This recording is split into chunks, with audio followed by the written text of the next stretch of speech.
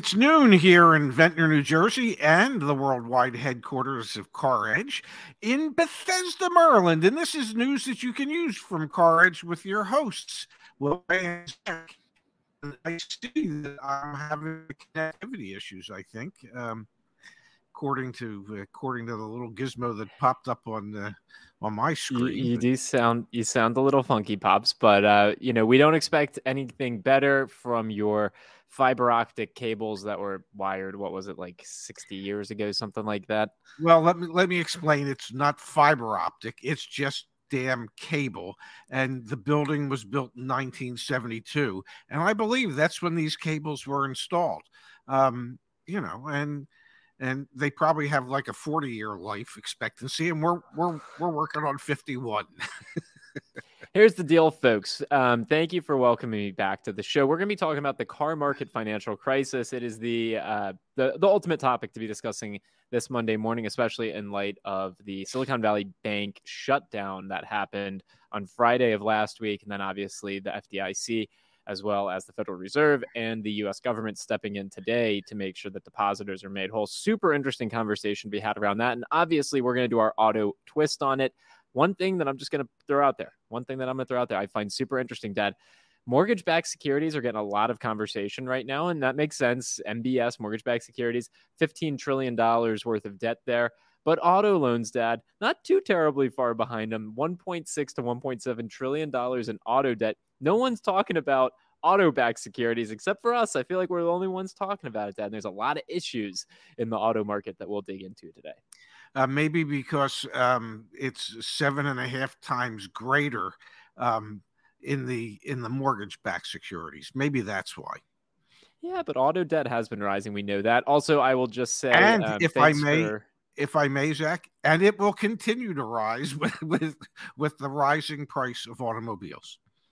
Definitely. Thank you for all of the well wishes. I had another eye thing going on. You can still kind of see it, but it's getting better. And my girlfriend, Laura, had been dealing with some back issues. So I appreciate Pops, you and Kimberly stepping up last week. Thank you guys for keeping the show going. I am thrilled to be back here. Let's kick off, Dad, with the news, the financial news. And I want to tie it back into some of the trends that we've seen in the auto market in recent time as well.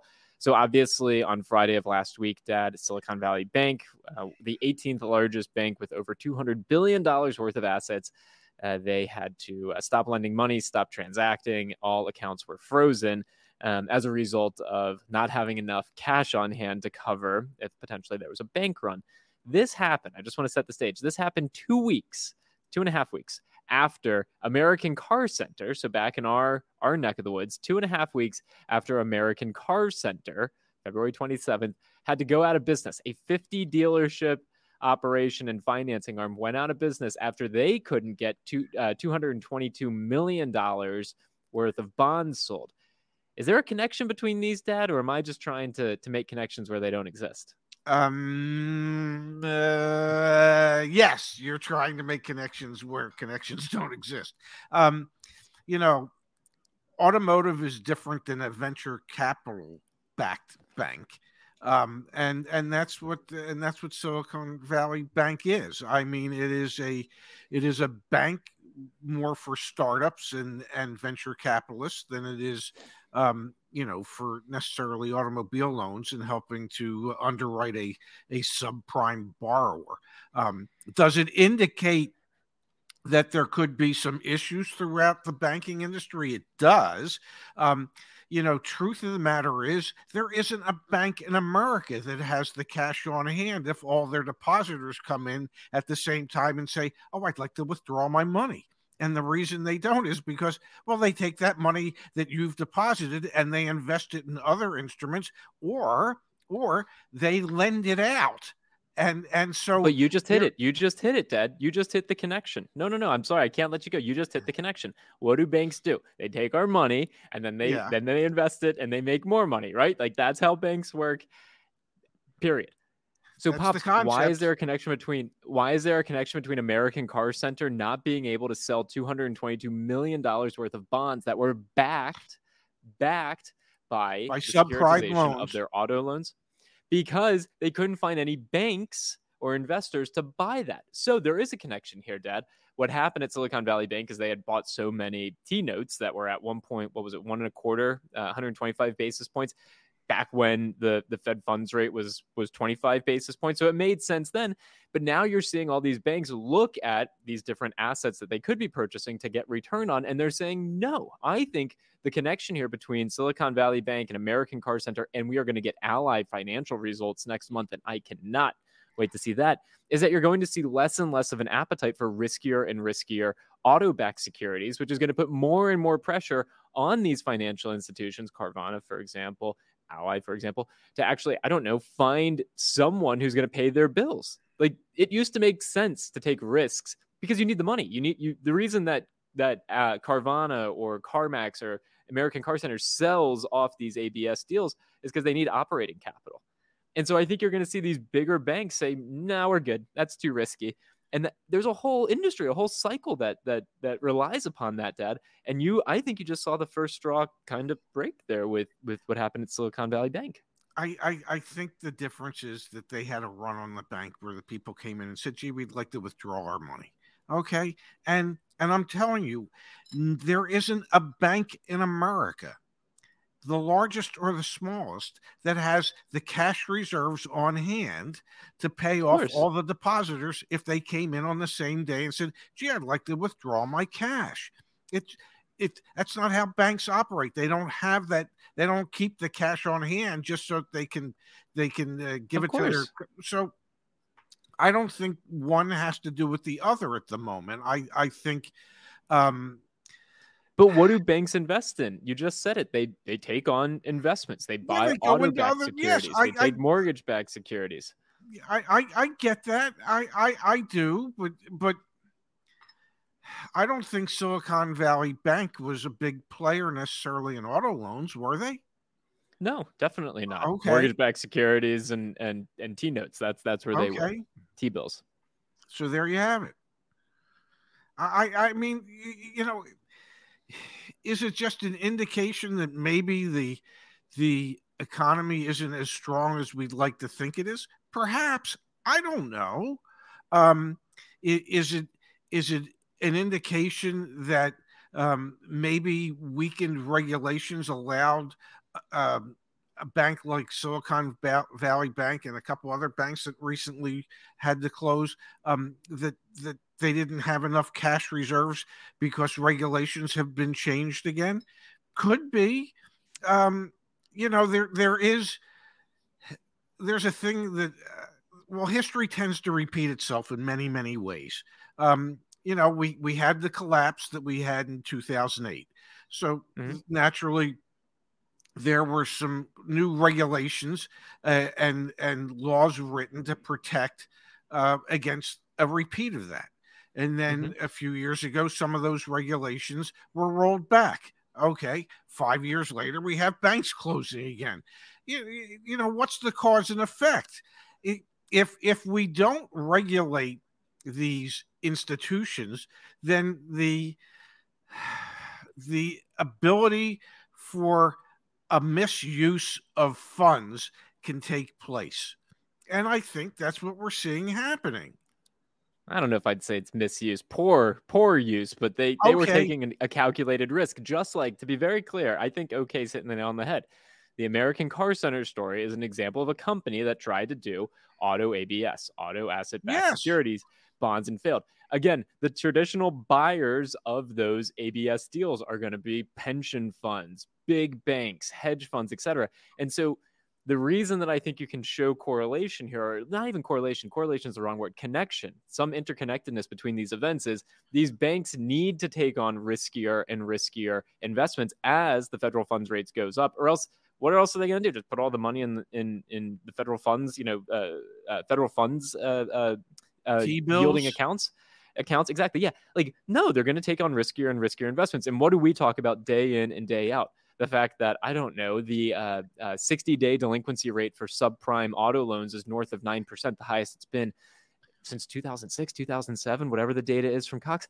My point being here, it's all connected back in certain ways. The appetite for taking on more risk is going to diminish. The appetite to fund more and more auto loans should diminish. And this is at the same time, we haven't talked about yet today, but we got the latest data from new car inventory for last month and used car sales from last month. Inventory went up, sales went down. So like, there are a lot of currents that I think are influencing the market, and I do not think they're unrelated. I think they are all interconnected. I think American Car Center indicates that the major concern is with the subprime sector. Okay, not prime and the top tier lending sector, but the subprime sector. And so if your specialty is a subprime customer and you need to sell off your asset-backed securities, and they happen to be your subprime auto loans, yes, many institutions would look at that and say, no, I think we'll pass.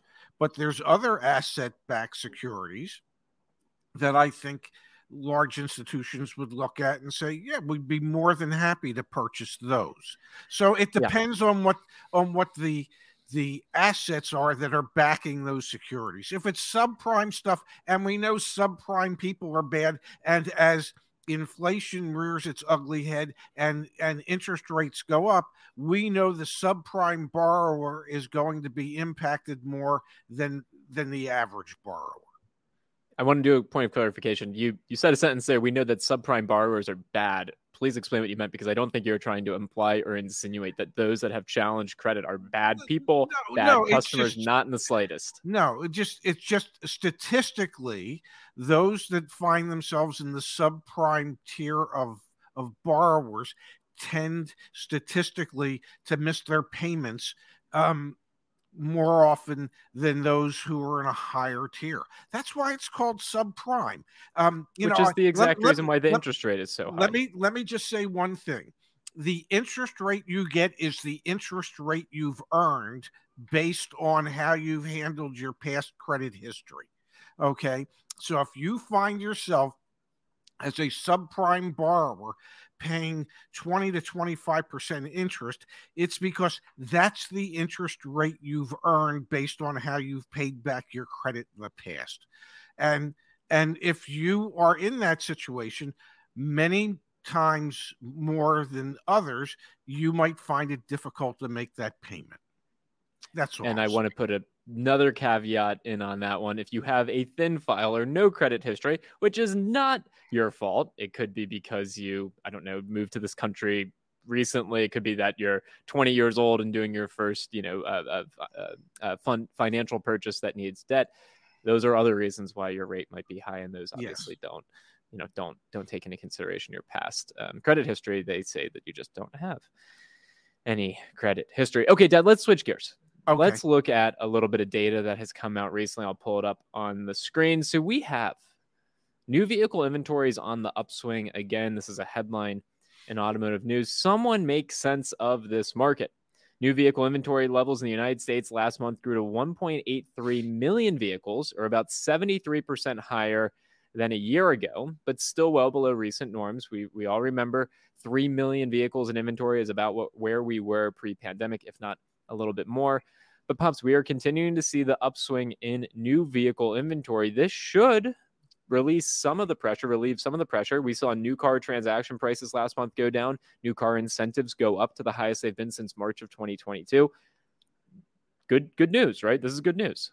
Well, it would be good news if the increase in the inventory was in more affordable cars, but the increase in the inventory seems to be in the more expensive cars, and so you have more cars out there that are costing more than they ever had.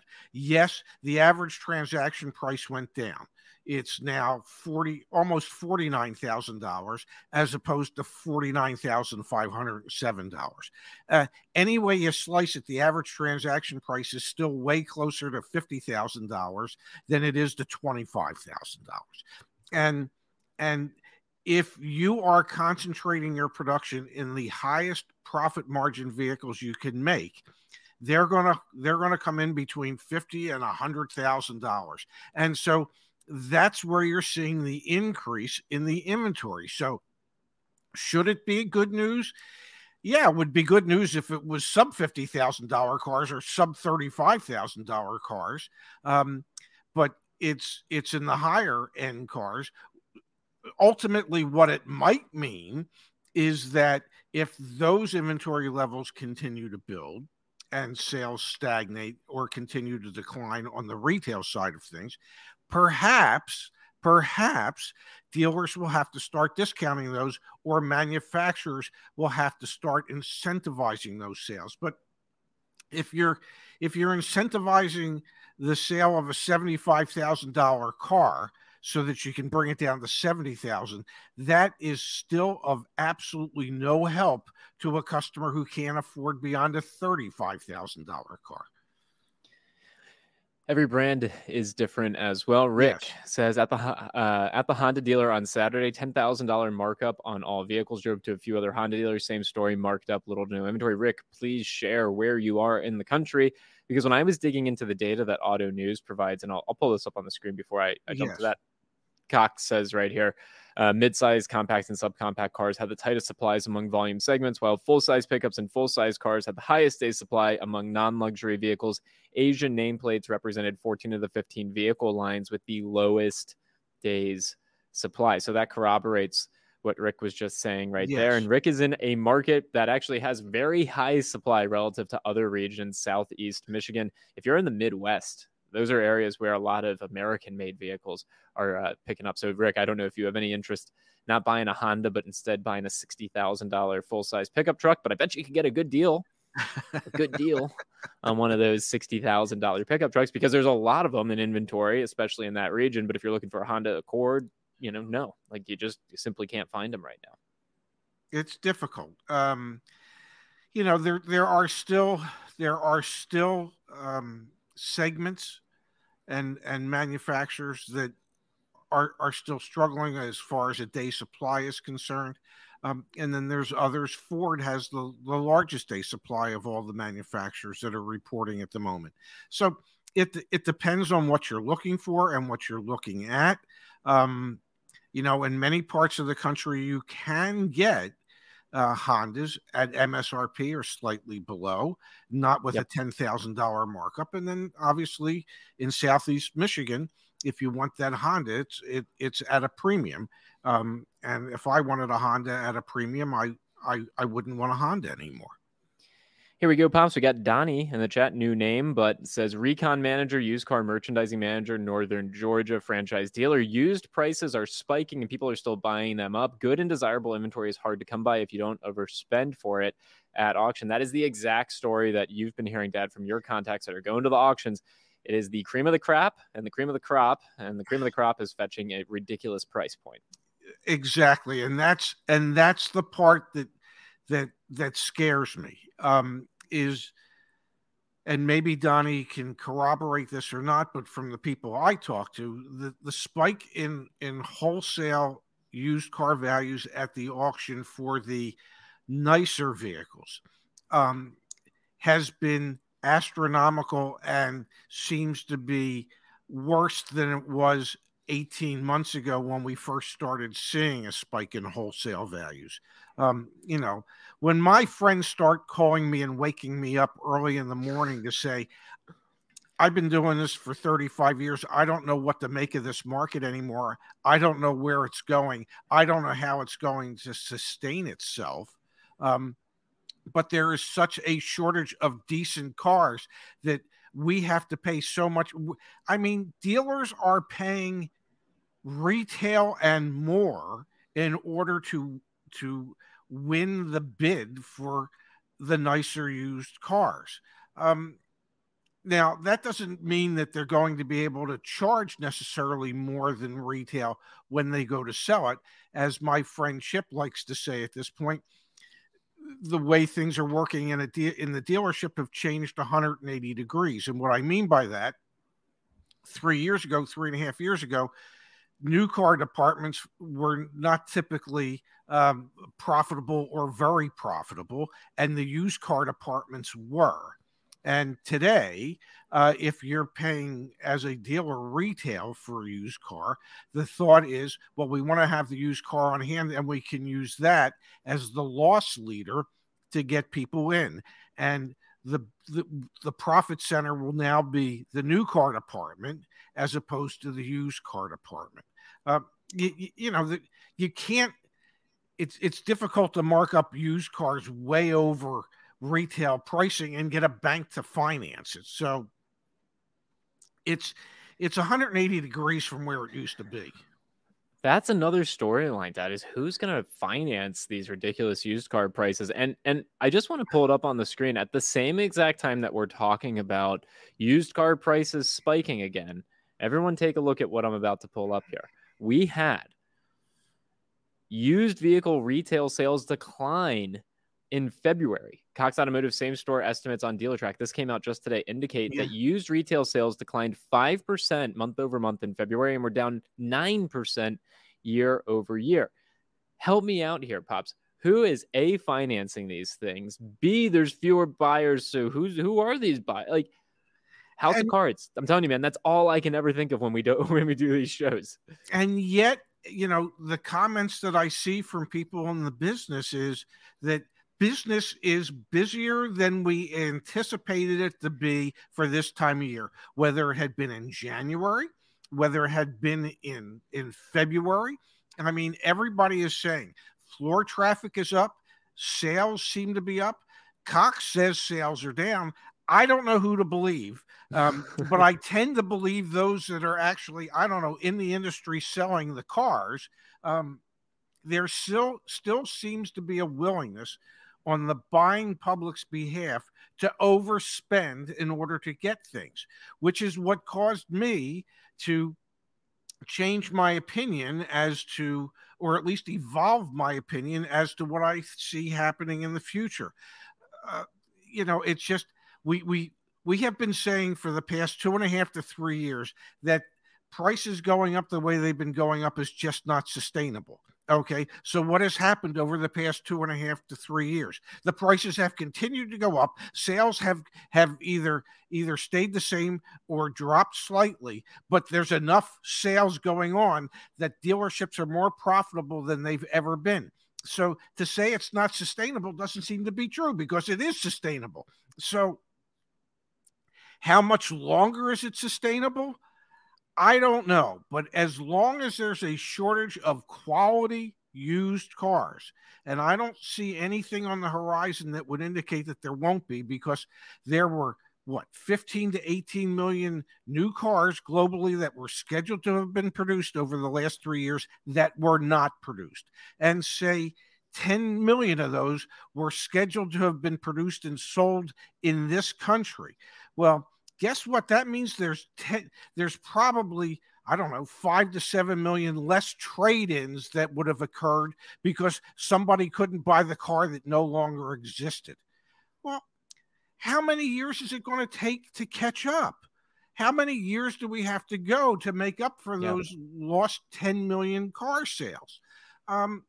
And if the average time people hold on to their cars keeps getting longer and longer, well, then the quality trades are going to be fewer and further between. You know what's going to happen here, and I want to go to the chat in just a moment. I think we're probably going to see dealers do more and more outreach trying to buy cars directly from consumers than ever before, because they're simply going to need inventory. Friendly reminder, back at caredge.com, you can get all the offers from local dealers in your area in one place. No spam. Just go to caredge.com/sell. Pops, I want to go to the chat here. We had a thoughtful contribution come in from Taker.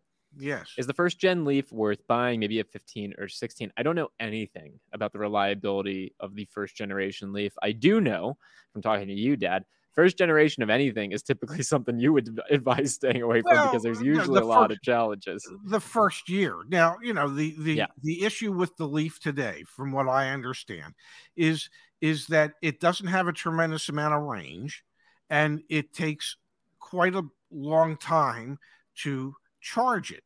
So if you want to buy that and you just want to use it for like your commuter car that's a 15, 20, 30-mile commute a day, it'd probably be fine. If you want to use it to drive from, I don't know, Atlantic City to Boston, you're probably going to add several hours to the trip every time you have to stop and charge it. So it depends what you're planning on using it for. So I don't know. And you can't find its charger anywhere. Dad, I want to remind everyone, because I brought up CarEdge. So I do want to remind everyone that back at caredge.com, we can help you in a variety of different ways. So for example, if you are going to finance the purchase of your vehicle, I saw a comment asking about Bank of America and how are they doing right now. Please, please, please get a pre-qualification with a credit union. Why? Because credit unions have typically the most competitive rates.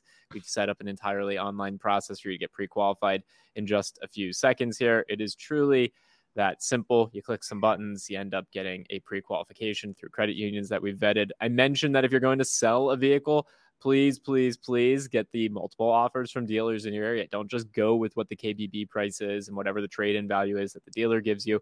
Obviously, we have car insurance and home insurance, the extended warranty if you're interested in that. And I saw Justice in the chat mentioning getting some RAV4s at MSRP. Work with our car coaches. Use our car search. We have plenty of tools and resources here to try and help folks. We've been working on it for the same 3 years that we've been messing up our predictions, are 3 years of us building a lot of different resources to help you out. So please go check all of that out. Can I say something? Yeah, go for it. And then we've got really, you got to be kidding. Okay. Me. Just to quasi defend myself, because as many of you know, we put out a video on Friday where my opinion has evolved as to what direction I think the car business is going. And as I've just tried to articulate here, that I think maybe I can't apply the historic norms that I always have in these not normal times. Maybe they just don't apply in these not normal times. And many people were upset with me because I have changed my stance on the direction that I see the market going. And just to defend myself, what I'd like to say is I believe it would be disingenuous of me to continue stating what I had been stating, knowing that I now have different information that has impacted my outlook on where I think the market is and where it will continue to go. If there's anything that I want to be, it's as straightforward and as upfront with people as I possibly can be. And that doesn't mean that just because you take a position that you can't evolve from that position when you get additional information.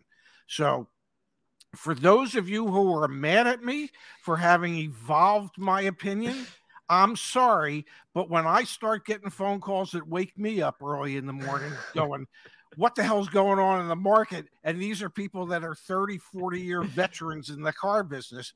It causes me to reevaluate my thinking. That's all I wanted to say. Thank you. And to be very clear, I disagree with my dad's opinion. So this will make for a fun couple months here on the CarEdge channel and on the Ray and Zach channel. I watched the video. I loved it. Yes. I couldn't thank you enough. It was your first ever solo video. You did a great job. Brandon did a great job editing. I totally disagree with you. Like, I do not agree with it. I can't wait. I think it's going to have some lively debates over the coming months here. Very proud of you, though, Dad, that you're not. It's something I admire about you and something I try and emulate. You know, well, and that's you're flexible.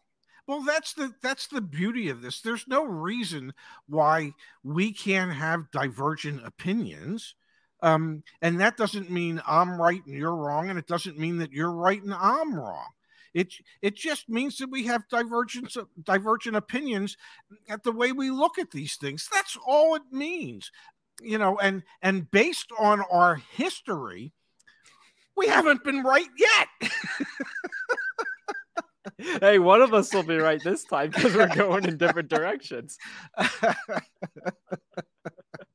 Oh, I totally agree. Love everyone that's here with us. Justice is right. Greatest part about CarEdge, we can all disagree and everyone's okay with it, because at the end of the day, if we're helping people save money, if we're helping people have a little bit more fun, like, win. That's a huge win. Now, I think I've got a relatively funny, really got to be kidding me. You ready, Pops? Yes, absolutely. Really? You gotta be kidding me. All right, Dad. We've got from our friends over at Alfa Romeo, they're working on a new vehicle. And the reason I have this is today's really got to be kidding me. The headline reads Alfa Romeo will make a 3-row, 400-mile electric SUV for the U.S. due out in the second half of the decade. The big electric SUV will join an EV Giulia, Stelvio, and mid-size sedan. The reason I have this as today's really got to be kidding me is not necessarily because it's a bad thing that Alfa Romeo is, doing a foray into electric vehicles. That's a great thing, actually, if they want to experiment and explore. The really got to be kidding me is the thing breaks Alfa Romeos in general, and now they're trying a new powertrain. Would you be caught within, 100 miles of buying an Alfa Romeo EV, Dad? The really got to be kidding me here is who the heck's going to be the test dummy that buys the first few and make sure you lease it? Because the moment that thing goes out of warranty, you're not going to want it on your hands. Here's the difference, if I may, and this is what I have learned from the Unplugged channel, our electric channel, Unplugged with Justice, is there are less moving parts, less mechanical parts in an EV than there is in an ICE vehicle. So perhaps that means that some of the issues that Alfa Romeos have been known for in the past won't necessarily be an issue in their electric vehicles. Okay. Now, having said that, would I want to be that guinea pig? Probably not. Okay. But I will also say that I remember when the Giulia first came out, I thought it was really a good looking car. You actually went and test drove one. Yep. And I was almost moved enough by what the Giulia looked like and what it was offering to I actually considered one for about a half a second, but I considered it, which was a half a second longer than I would have ever considered an Alfa Romeo in the past. So I think to a certain degree that EVs will level the playing field as far as mechanical issues and the lack thereof, because there's so many fewer moving parts that we have to concern ourselves with. How about that? All right, potentially. Look what happened from me spending all this time with Justice. I almost sound like I know what the hell I'm talking about. Hey, I want to ask a quick question to the chat, and then we got a couple messages we're going to look at. If you go to the community forum, caredge.com/community, I saw someone mention, hey, is there a Discord for CarEdge? We don't have a Discord, but we could set up a chat room on the community forum. So that would just be like, for example, if you're on the community forum and you want to see success stories, you just click on success stories and it shows you success stories. We could set up a channel over here, or Deal School 2.0 or 3.0. If you want access to Deal School, that's in the community forum. We could set up over here a chat room. I am nervous to do that because we've just simply never done it before, but let me know in the chat of today's video if you would like us to experiment with a chat room. We'd have to just make sure there's some moderation going on there. We don't want this community to end up, people get opinionated, things like that. We want it to stay supportive and productive. But let us know in the chat how you feel about a potential chat room. And here we go, Dad. We've got from Sandman. Thank you for the contribution. Thank you. What do you have when you've got 5 car salesmen buried up to their necks in sand? Not enough sand. Now, I get the sentiment. I'm glad you're laughing. I don't like the idea of that because my dad was a car salesman for a long time, but I get what you're saying. Yeah. Thank you for the contribution. Thank you. It reminds me of the story about a catfish and a lawyer. Okay. And the definition. One is a scum-sucking bottom dweller, and the other's a fish. So, what can I tell you? I hear you, Pops. I hear you. Here we go. Esteban says he's interested in a chat room. We'll see, Esteban. Hey, Pops, let's keep going to the chat here. We've got from Rashawn. Rashawn, thank you, CarEdge. I was able to negotiate on a RAV4 hybrid for MSRP and remove the add-on dealer protection packages. There were $1,500 worth of optional accessories from Southeast Toyota that were included in that MSRP. Unfortunately, that is what's going on in that area. Justice reminding us that if you want to work with Justice and the other folks on our team, the other CarEdge coaches, again, just head to caredge.com. RAV4 hybrid deals at MSRP, no markup, lots of work. Ricardo's suggesting that if I'm trying to connect Silicon Valley Bank to the auto car sales, it shows a lack of knowledge of economics. I agree, not insinuating that it impacts auto car sales, simply tying the connection to the assets that these banks have to buy and seeing some of these auto asset-backed security deals fall through. Find that to be interesting. Kevin says, I have to say I love the Car Edge buy tool to search inventory and prices. I've used it like every day since January 2023, found a RAV4 Woodland in transit that way and put down a deposit on it. And Pops, if you haven't been using the Car Edge car search recently, we've added some really cool stuff. Let me go ahead and share my screen. And while I'm sharing my screen, I will simply mention that we are working on the Car Edge report, which I think I've shown you, Dad. Yes. And we are also doing a lot of investigating right now around window stickers. So imagine you could get the Monroney label for a used car that's for sale. We are working on figuring out exactly how to do that and getting good coverage. I think that would be pretty game changing. What do you think, Dad? I think that would allow people to actually compare two vehicles. And the way you compare it is to make sure they both have the same equipment level. So if you can get your hands on the original Monroney label, well, that's going to list everything that was factory installed on the vehicle. So I think, and it's going to show you what the original MSRP was. So it will show you what the asking price is in relationship to what the original price was. So I mean, that would be really powerful, because I mean, you're out there buying a used car and it's like, you don't know, the dealer doesn't know. Like, I think dealers are going to be hitting us up like crazy once we have this, because I think they're going to want to see the original window sticker too. It'll just make making the deal easier, won't it? I would think. Yeah. Hey, so other information I just wanted to share. If you're on the Car Edge car search, if you're searching for a particular vehicle like this 2020 Nissan NV200, you can see the suggested offer, negotiability score, market days supply, total number of similar vehicles for sale within a 100-mile radius of your zip code. You see that has the zip code, and the total number of similar year, make, model, trim vehicles that have sold in that area in the past 45 days. And obviously how long this vehicle has been sitting there as well. I'm not familiar with other car search websites that provide this type of information, Dad. Let's look at it for this Ford Explorer, for example. This is the type of info that savvy car buyers need. Market day supply for this type of vehicle is 55 days. This one's been sitting forever. This is the info you need to be going in there and negotiating a damn good car deal. So please make yourself, avail yourself of that information. Absolutely. Information is knowledge, and applied knowledge is power.